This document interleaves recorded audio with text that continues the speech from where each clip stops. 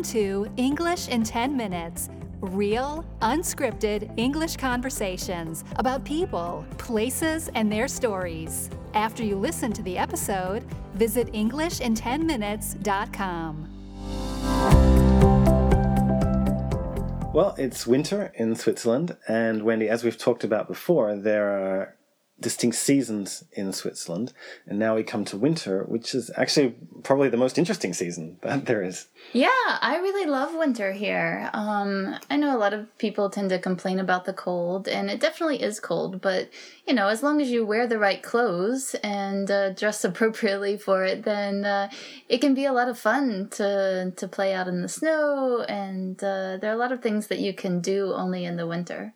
Yeah, and I think the country as a whole embraces that because, yeah, what can you do, right? It's going to be cold and wet, and you can complain about it, or you can understand that every year it'll be like this, and you can really embrace it instead.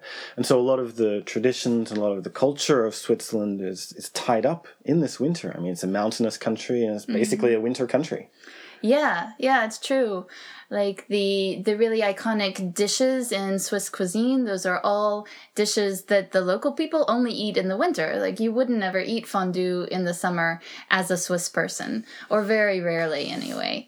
And yeah, a lot of the things that they're known for are things that happen in the winter. You know, there's hockey, there's skiing, there's skating, you know, lots of different activities that really you can only do at this time of year.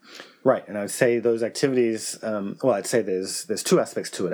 As spectator sports, ice hockey is popular, and alpine skiing is very popular. And then, but more, I think, as sports or activities that people do. You know, Swiss people are very active people, and there's just all sorts of things that you can do in the winter. You can do alpine skiing, you can do cross-country skiing, skating, like you said, and everything.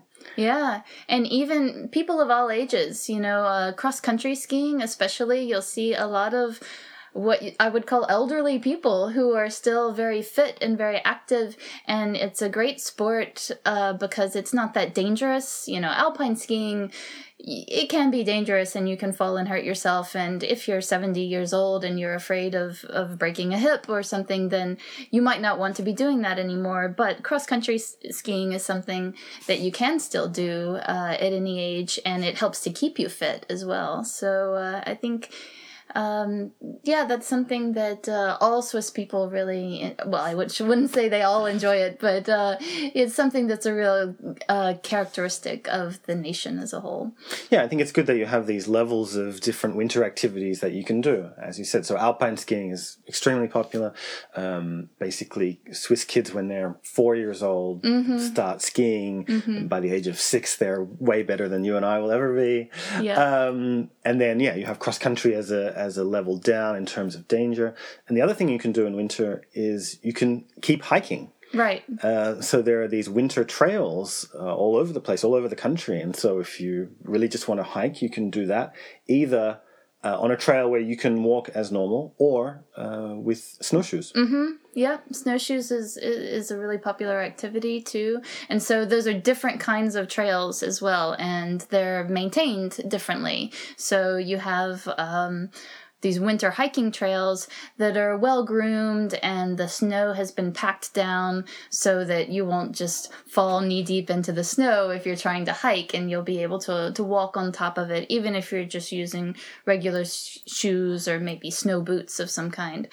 But then the snowshoeing trails are not packed down, so it's just, you know, fresh powder, and the shoe allows you to still walk on top of it without falling deep into the snow. So they really go to a lot of effort to maintain these trails, and also the cross-country trails and the alpine skiing trails, and, you know, to make it possible for people to take part in all these different activities.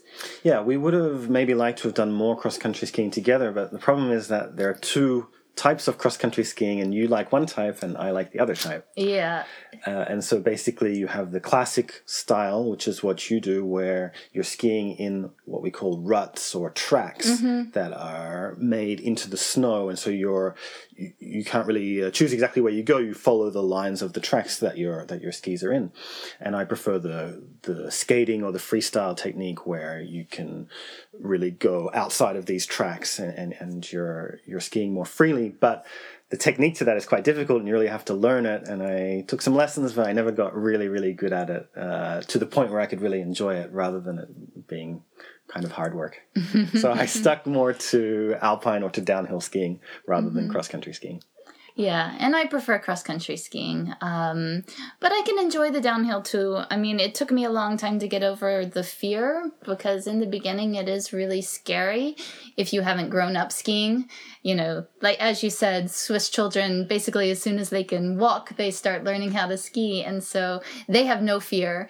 And when you're out there on the slopes, you'll see the kids just zoom past you, you know, and they're amazing skiers, and they're just tiny little kids. But when you're learning as an adult, it's a lot more difficult to overcome that fear. And for me, it took a long time, but because we kept going, eventually I got to the point where I can enjoy alpine skiing too. But it does still make me nervous, and really I would prefer to just do cross-country, because it's like hiking, you know, in that you get to enjoy the landscapes. It's not about the adrenaline rush and the activity itself. It's more about just enjoying nature, and sometimes you're completely alone on the trails. They're a lot less busy than the downhill skiing trails, and so you just get to be out in nature in the snow, you know, in this completely different landscape. Even though it's perhaps the same place where you've been hiking, it looks completely different in the winter than it does in the summer. Yeah, that's definitely true. And we've done a couple of hikes or places where we've hiked in the summer where we've gone cross country skiing as well. And yeah, you really see that.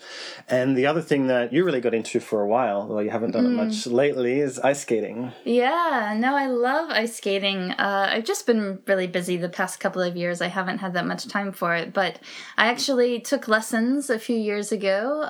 As an adult, they do have classes that are specifically for adolescents and adults, so they're not for children. So I learned a few things, but again, you know, the fear factor is really hard to overcome, because you can really hurt yourself when you're figure skating too, especially if you start doing jumps. You're going to fall, that's guaranteed, and the ice is pretty hard. It's actually a lot harder than snow when you land on it, so yeah, I didn't really do any jumps, but I learned to do a few turns and things like that.